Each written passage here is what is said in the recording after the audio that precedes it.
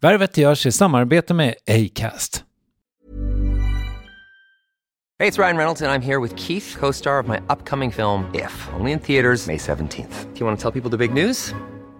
All right, I'll do it. Sign up now and you'll get unlimited for $15 a month and 6 months of Paramount Plus Essential Plan on us. MintMobile.com/switch. Upfront payment of $45 equivalent to $15 per month. Unlimited over 40 gigabytes per month. Face lower speeds. Videos at 480p. Active Mint customers by 531.24 get 6 months of Paramount Plus Essential Plan. Auto renews after 6 months. Offer ends May 31st, 2024. Separate Paramount Plus registration required. Terms and conditions apply if rated PG. Hey, I'm Ryan Reynolds. Recently, I asked Mint Mobile's legal team if big wireless companies are allowed to raise prices due to inflation. They said yes. And then when I asked if raising prices technically violates those onerous 2-year contracts, they said, "What the f*** are you talking about, you insane Hollywood ass?"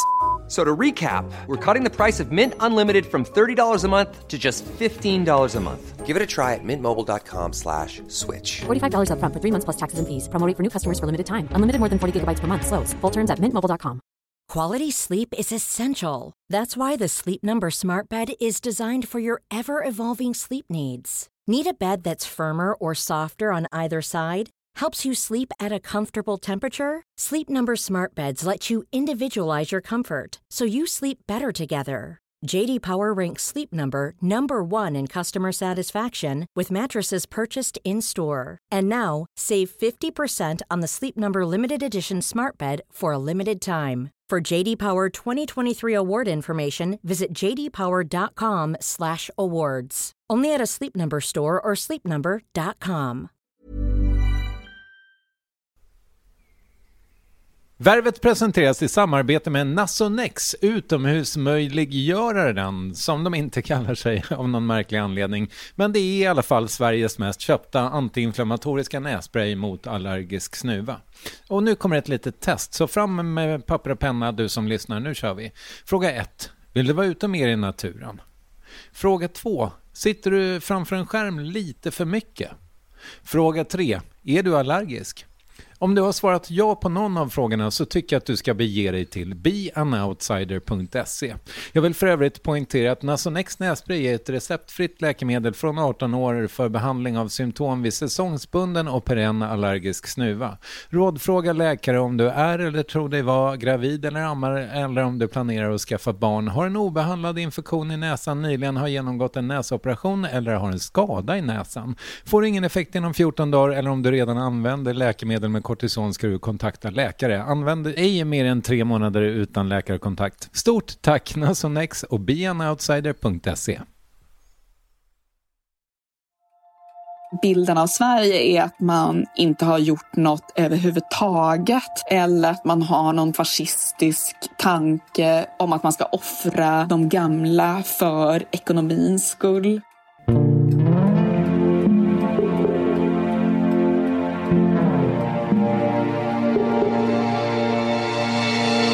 Forskare, experter och epidemiologer har blivit nya stjärnor i media med närmast kultstatus i vissa länder, skrev Östgötakorren nyligen. Och våra smittskyddsexperter blir bevisligen hyllade på ett nästan religiöst sätt på sina håll.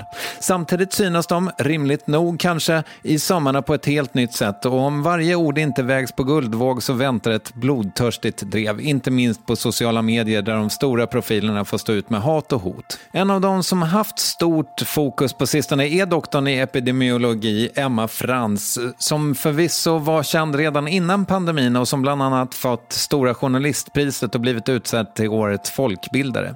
I det dagliga Värvet avsnitt 12 berättar hon om den mest intensiva våren i sitt liv, om bilden av Sverige, hatet och hotet och reder ut FHM och Tegnells strategi. Varsågoda. Emma, du är ju bekant för många av mina lyssnare redan, men hur svarar du på frågan vad du jobbar med? Ja, det är inte en helt enkel fråga. Jag är ju epidemiolog, doktor i epidemiologi och jobbar deltid som forskare vid Karolinska institutet.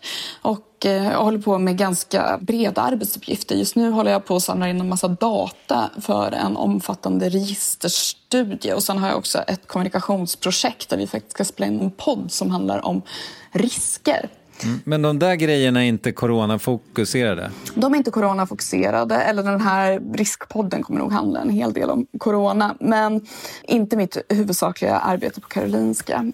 Sen så håller jag ju också på deltid med vetenskapskommunikation på olika sätt, så att jag skriver krönikor regelbundet för Svenska Dagbladet, och så har jag också samarbete med SVT. Gästar Morgonstudion, gästar deras coronaprogram och också gör såna här explainers, korta förklarande filmer. Just det, de finns ju på SVT:s hemsida, har jag sett flera stycken idag. Ja, precis. Det känns som jag tapetserar den där hemsidan nästan. Och sen så skriver jag också böcker. Jag håller på att skriva en bok just nu faktiskt om det som händer just nu. Och sen så när det inte är coronatider så är jag ute väldigt mycket och föreläser. Just nu står mycket av det faktiskt stilla. Alla har ju påverkats av pandemin såklart, men det måste ju vara som natt och dag för dig, eller? Jag har aldrig varit så mycket i strålkastarljuset som jag är just nu. Och det är ju också väldigt speciellt att helt plötsligt få den typen av uppmärksamhet, och också i såna här tider när läget är väldigt svårt, det är väldigt osäkert också. Jag menar, oftast när man ska prata om vad forskning visar, då har man liksom flera år tillbaka jättemycket omfattande forskningsstudier. Så det är ganska lätt att tillgodogöra sig informationen. Nu är det extremt väldigt mycket ny forskning som pågår hela tiden. Mycket saker som publiceras utan att de har genomgått de här granskningarna som andra forskningsstudier går igenom. Och det innebär också att det blir mycket större osäkerheter i allt man säger. Så det tycker jag också är liksom väldigt svårt att hantera. Att man måste uttala sig om saker där det finns stor osäkerhet, och pressen på en är liksom större än någonsin. Hur mår du i det? Alltså både och. Jag menar, på ett sätt så känner jag ju att jag tycker att läget är väldigt spännande, och det är ju också på något sätt... Jag menar, på något sätt, jag brinner ju för att sprida liksom vetenskap, och jag tycker också att det är väldigt spännande tider nu. För det var liksom inte ens en människa som kunde... Alltså ingen visste vad en epidemiolog gjorde. Och nu så är det liksom våra största kändisar nästan är liksom statsepidemiologen och biträdande statsepidemiologen. Och alla är plötsligt svinintresserade av SCBs statistik.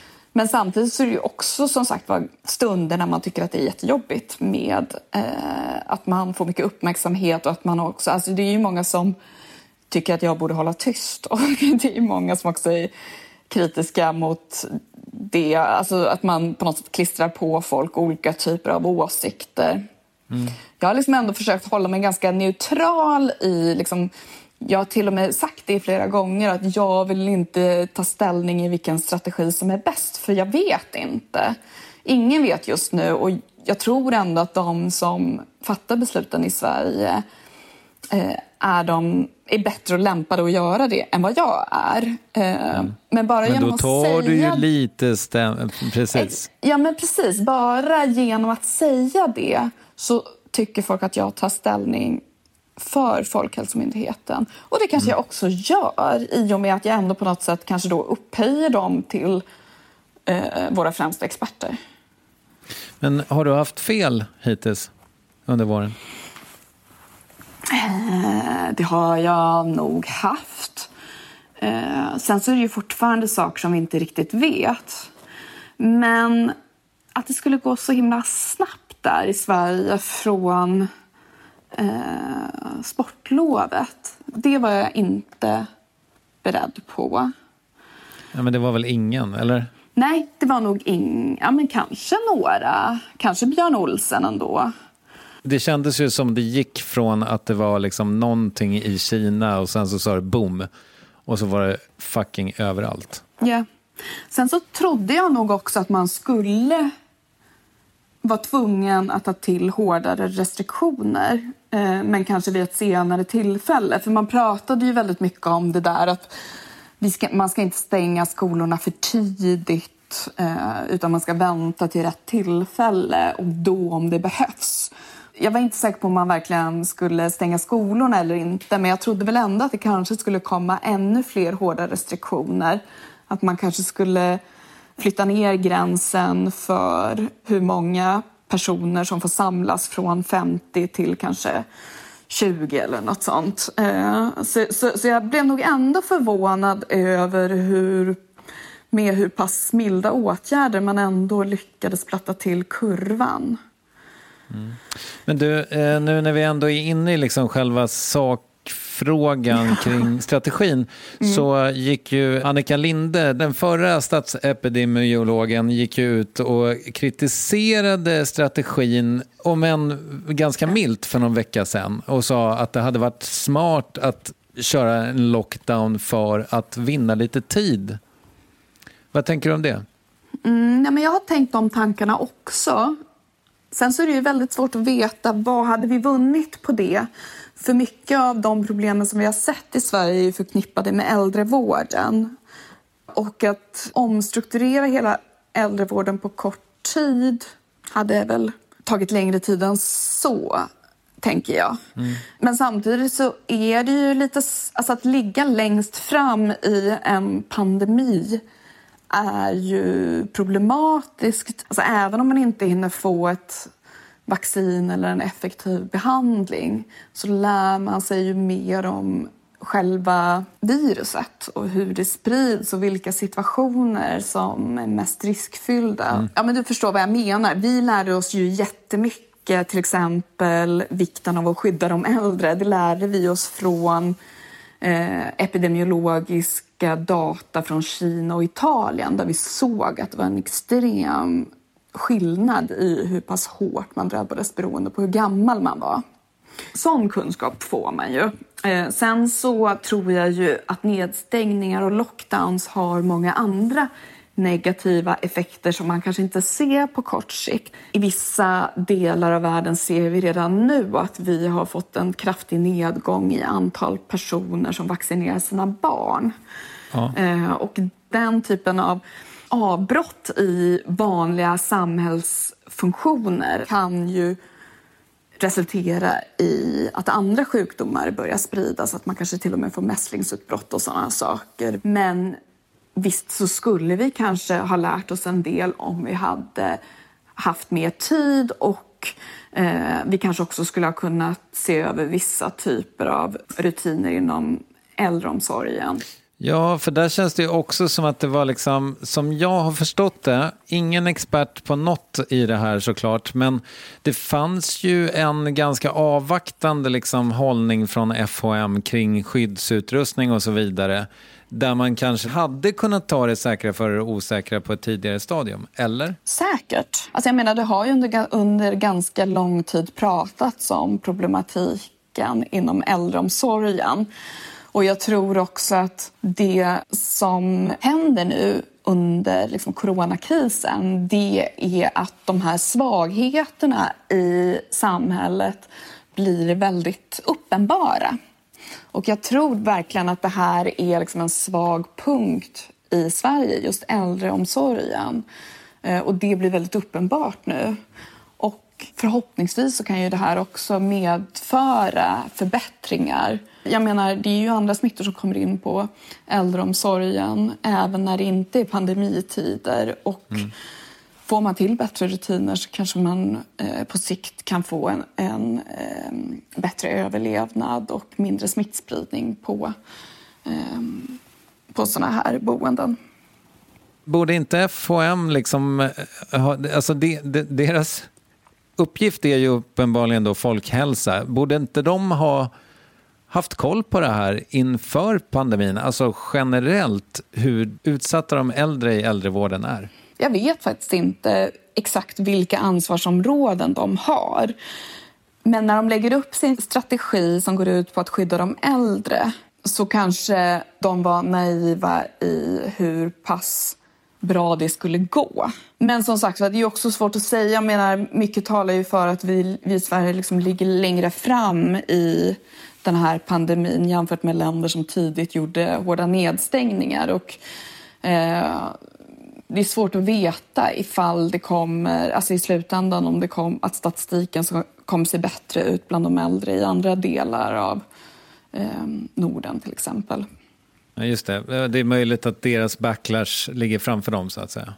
Alltså jag hoppas ju att de kommer lära sig av de misstag vi har gjort och att det inte blir så. Men det finns ju som sagt vissa som påstår att liksom alla kommer få det här förr eller senare och att vaccin är långt borta och effektiva behandlingar. Jag menar de här människorna som dör som är i livets slutskede, de hamnar ju inte ens på sjukhus så då kanske det inte ens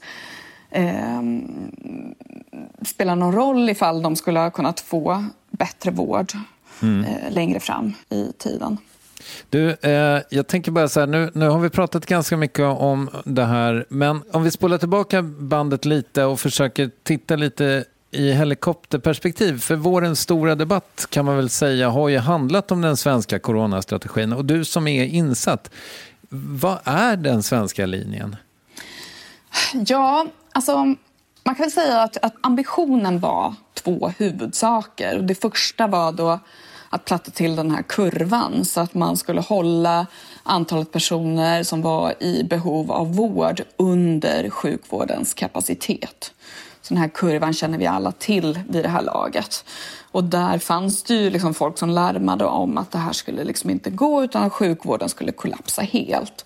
Men det har det ju inte gjort och nu ser vi ju de här nedåtgående kurvorna. Så den delen av strategin måste man väl ändå säga att man lyckades med.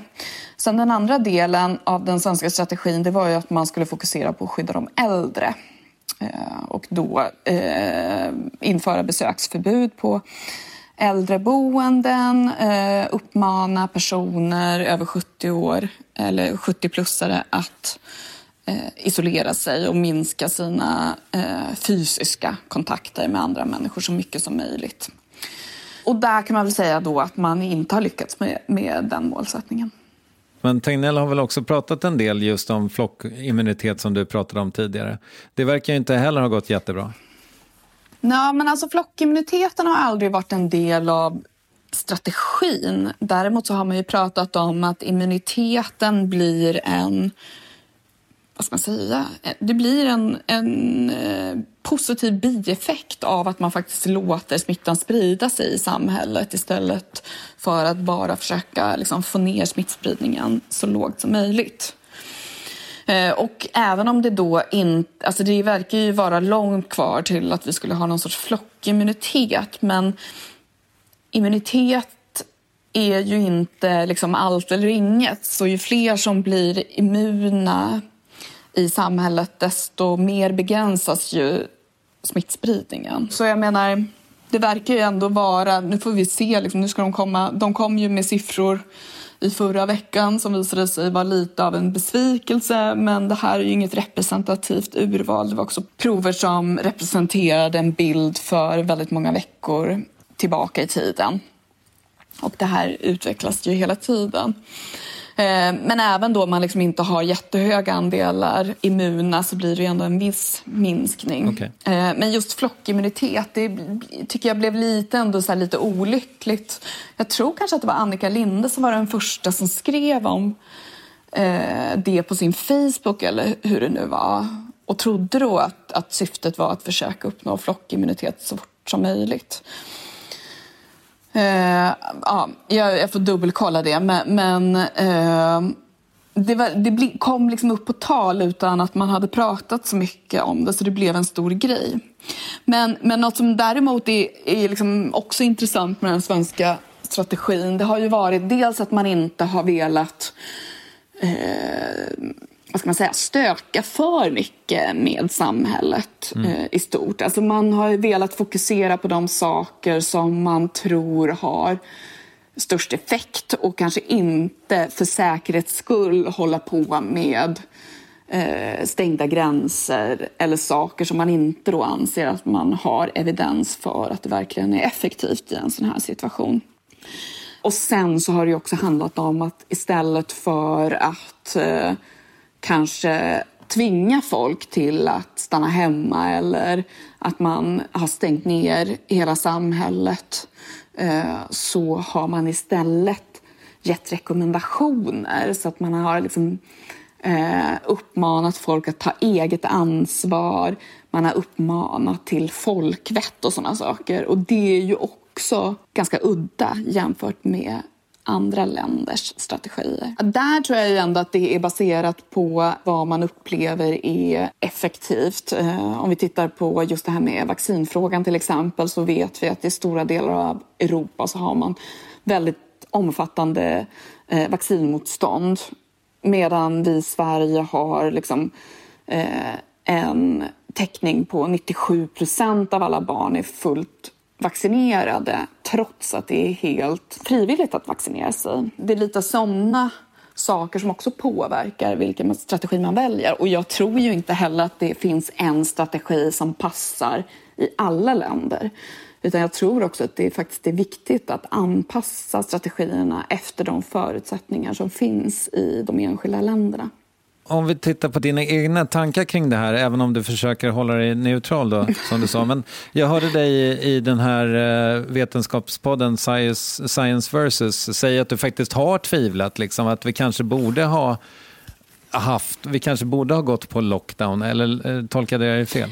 Nej, men vem har inte haft den funderingen? Du måste ju ha haft den. Ja. Tegnell måste ju ha haft den. Alla utom Giesecke kanske. Ja. Men du, apropå Tegnell så skulle jag vilja ställa en fråga till dig. För jag hörde honom i söndagsintervjun nu i söndags. Söndagsintervjun i söndags gick den faktiskt. Ja, ett smart namn på det viset. Ja, verkligen. Nej, men jag hörde honom i söndagsintervjun och säga att liksom det var helt sinnessjukt hur mycket hot och hat han fick fram till en viss punkt. Har du upplevt något liknande? Du är ju också i folks liksom skottglugg, så att säga. Jag är ju alldeles för mycket på Twitter. Och det är ju mycket där det kommer. Det har varit tufft, såklart.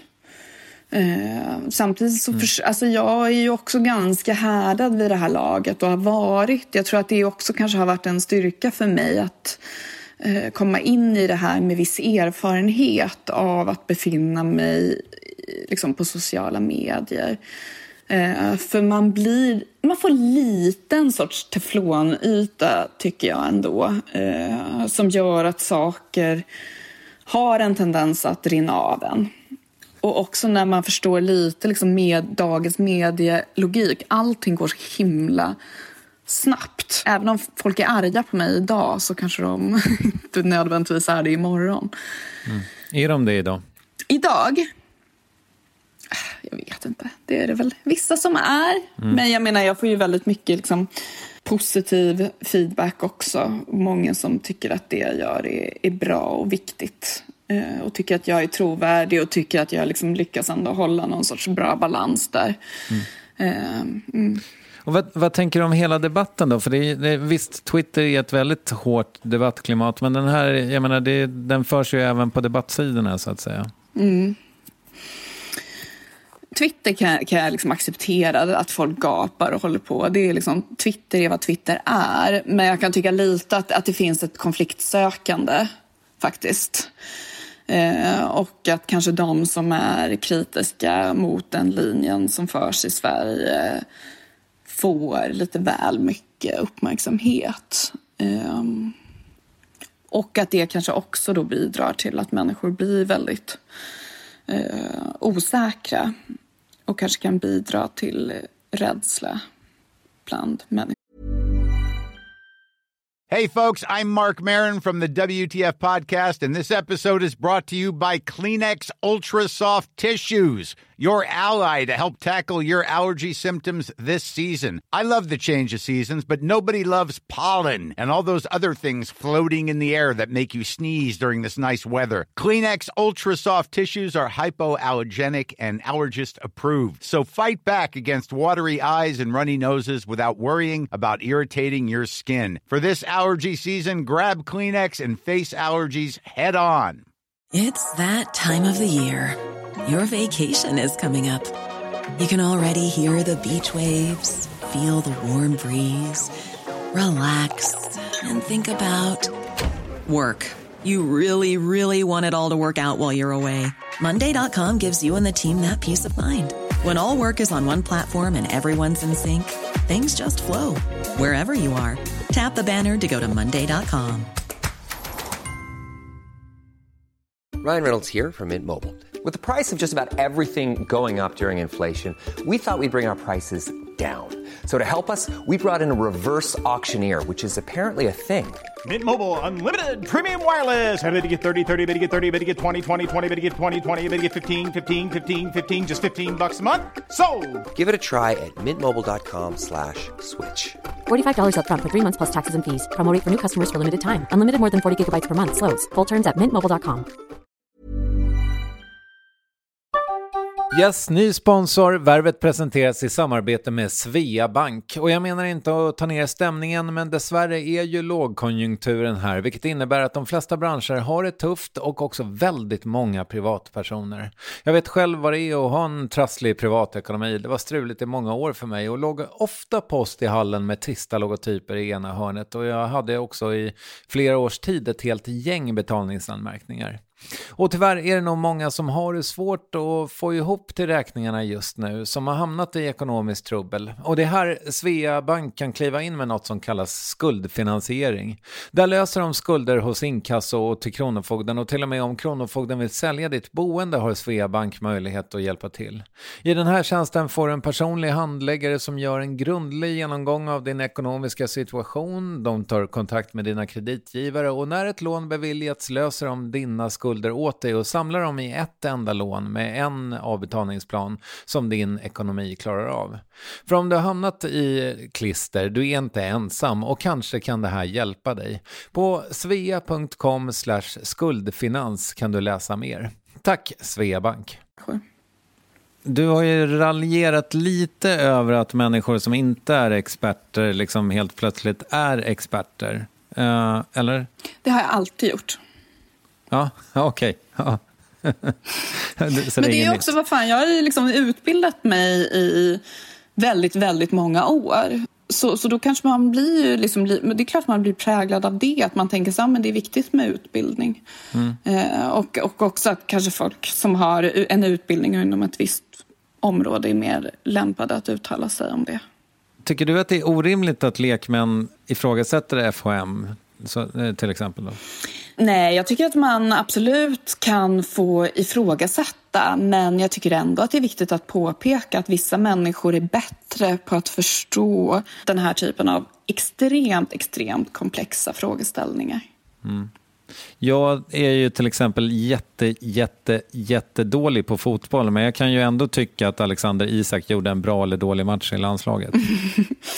Precis, men det är väl lite samma grej. Jag tycker det är en väldigt bra liknelse. Att det är på något sätt, det är klart att man kan vara missnöjd med det som görs och tycka att man hade gjort det bättre. Okay. Samtidigt så tror jag att det är viktigt att man har en respekt för att vissa människor är liksom kunniga inom sitt område eller är bättre på att spela fotboll än andra. Och kanske ändå, även om du kan stå på läktaren och gapa, så kanske du inte ska försöka gå in och ta bollen och göra det själv istället. Och speaking of ta bollen då, om du hade haft Tegnells jobb, hade du gjort något annorlunda? Det är ju för övrigt inte helt orimligt att du hade haft hans jobb, eller kanske kommer få någon gång i tiden. Alltså grejen är att jag har alltid sagt att jag är väldigt glad att jag inte har det jobbet. Faktiskt. Och som sagt, jag tycker inte att jag tror inte jag skulle ha kunnat göra det jobbet bättre. Däremot så jag har funderat lite på liksom den kommunikativa biten. Och där tyckte jag att man var ganska trevande i början från Folkhälsomyndigheten. Att det var lite trögt innan man kom igång. Men sen så tycker jag verkligen att man har imponerat på slutet. Och att man har de här dagliga presskonferenserna. Jag tror att det också ger en sorts trygghet. Och att man har den här transparensen. Och att man tar sig tid att verkligen svara på journalisternas frågor och så. Så det är en utveckling som jag tycker mig har sett över tid. Att jag liksom i början tyckte de var konstiga i kommunikationen. Jag tycker att man lite förminskade utbrottet i Kina, och sen när det kom till Sverige tyckte jag också att man hela tiden tonade ner det. Men sen så tycker jag liksom verkligen att man har blivit mycket bättre på det, och det handlar säkert också om att man har haft som liksom extrem medieträning i realtid under den här perioden. Inte bara att liksom alla i Sverige har haft blickarna riktade mot Folkhälsomyndigheten, utan att även liksom hela världen har haft det, och internationell press och så. Man blir ändå lite defensiv när liksom bilden av Sverige är att man inte har gjort något överhuvudtaget. Eller att man har någon typ liksom fascistisk tanke om att man ska offra de gamla för ekonomins skull. När den typen av felaktigheter sprids kring vad som pågår i Sverige, så blir det ju väldigt lätt att man tar liksom svenska strategin i försvar. Bara genom att försöka dementera desinformation eller felaktiga påståenden. Ja, jag fattar. För att återgå till min ursprungliga fråga, hade du gjort något annorlunda ifall du hade haft det här jobbet? Alltså, jag tror att, jag vet inte exakt vems ansvar det är, men jag tycker, jag har funderat mycket på det här med att man inte har liksom testat fler personer. Och det har jag också frågat Folkhälsomyndigheten när jag har träffat dem. Det gjorde jag ganska tidigt, liksom, undrade varför man inte testade mer. Och då pratade man om att det är så komplext i den här kedjan. Och jag vet inte riktigt, som sagt, jag förstår inte exakt hur det här funkar helt rent organisatoriskt. Men jag menar, även om man har bestämt sig för att det inte liksom fyller någon stor funktion för att stoppa själva smittspridningen, så tycker jag liksom ändå som epidemiolog att man vill ha tillförlitliga data, och man vill ha mycket data, och man kan se att det här kan bli väldigt, väldigt värdefullt för Sverige som ett land som står på liksom, i forskningens frontlinje. Ja, men WHO har väl också vädjat till världens länder att faktiskt testa liksom? Precis. Och som sagt, man testade ju i början, men sen när man kom in i den här smittspridningsfasen så sa man ju att det inte är effektivt att lägga resurser på att testa folk när vi har en så pass omfattande smittspridning. Och även om det är ett rimligt argument, så tänker jag ju att datat kan vara väldigt viktigt, och inte minst för att hjälpa andra länder för att förstå mer liksom hur smittan sprids. Och att nu när vi har liksom haft skolorna öppna i Sverige, så kan ju det här också bli viktig kunskap i länder som står och liksom i valet och kvalet i huruvida man ska hålla skolor öppna eller inte. Så också liksom av solidaritetsskäl så kan det ju handla om att få viktig kunskap som kan hjälpa andra. Då tar vi nästa fråga, och det är ju i periferin av debatten, men ändå, det har varit en debatt kring #CoronaBay, alltså det vill säga sexualiseringen av alla de här epidemiologerna som vi ser i tv. Vad tänker du om det? Ja, jag har väl inte tänkt så jättemycket om det, men det har ju varit det enda som når ut genom bruset. Ja, inte CoronaBay, men men hela corona, och då måste man ju på något sätt hitta underhållning i det hela. Jag vet inte om jag tycker att de har blivit så sexualiserade. Det kanske är någon som har skojat om det och sådär. Och det är nog ganska harmlöst. Och som sagt var, jag är varken liksom upprörd eller tycker att det är jättekul. Jag har ju fokuserat i det dagliga värvet på människor som får Sverige att snurra på ett eller annat sätt. Känner du att du är med och bidrar till det? Ja, men jag känner väl ändå att jag är en person som har väldigt stor respekt för Folkhälsomyndighetens arbete och det de gör för att sprida kunskap, och MSB och krisinformation. Jag tror att det som jag kanske kan bidra med, det är ju att jag har en väldigt stor plattform på sociala medier, så att jag kan liksom kanske på något sätt lyfta de här frågorna och påminna folk om liksom varför vi ska följa rekommendationerna i de kanaler som jag har. Bra. Hörru, Emma, tack för att jag fick prata med dig, och tack för att du utför ditt dagliga värv. Tack själv. Du bidrar ju också. Du är för gullig. Ja, men det gör det ju. Ja. Du har ju din plattform. Det har jag vi faktiskt. Gör det vi kan. Ja, det gör vi. Yes. All right, nu fortsätter vi med det då. Men utan varandra. Tack så mycket. Yes. Tack själv. Emma Frans, och vill du följa henne på exempelvis Twitter där hon fortsätter reda ut coronapandemins utveckling, så finns det en länk i avsnittsbeskrivningen. Det dagliga värvet görs av mig, Kristoffer Triumf, producent Kristoffer Odqvist och ges ut av Acast. Om allt går som det ska är vi tillbaka redan på fredag. Vi hörs då eller när du vill i vanliga värvet. Och vill du tipsa om gäster, skicka gärna ett direktmeddelande på Instagram, @varvet heter vi där, det är sedan gammalt, eller mejla på varvet@triumf.se. Ta hand om dig och dina kära och nära, och tack för att du lyssnade.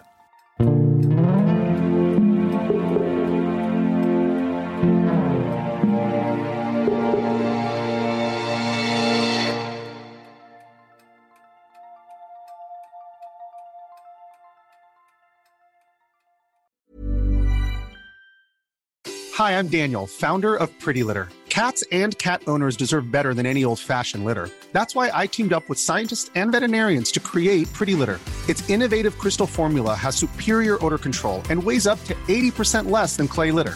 Pretty Litter even monitors health by changing colors to help detect early signs of potential illness. It's the world's smartest kitty litter.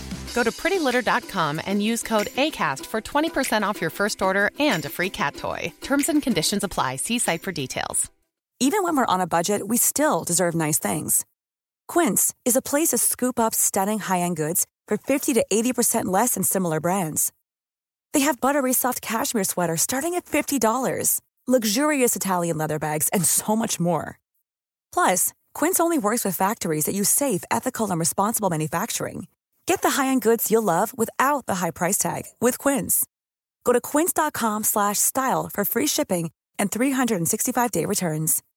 When you need mealtime inspiration, it's worth shopping Kroger, where you'll find over 30,000 mouth-watering choices that excite your inner foodie. And no matter what tasty choice you make, you'll enjoy our everyday low prices, plus extra ways to save, like digital coupons worth over $600 each week. You can also save up to $1 off per gallon at the pump with fuel points. More savings and more inspiring flavors make shopping Kroger worth it every time. Kroger, fresh for everyone. Fuel restrictions apply.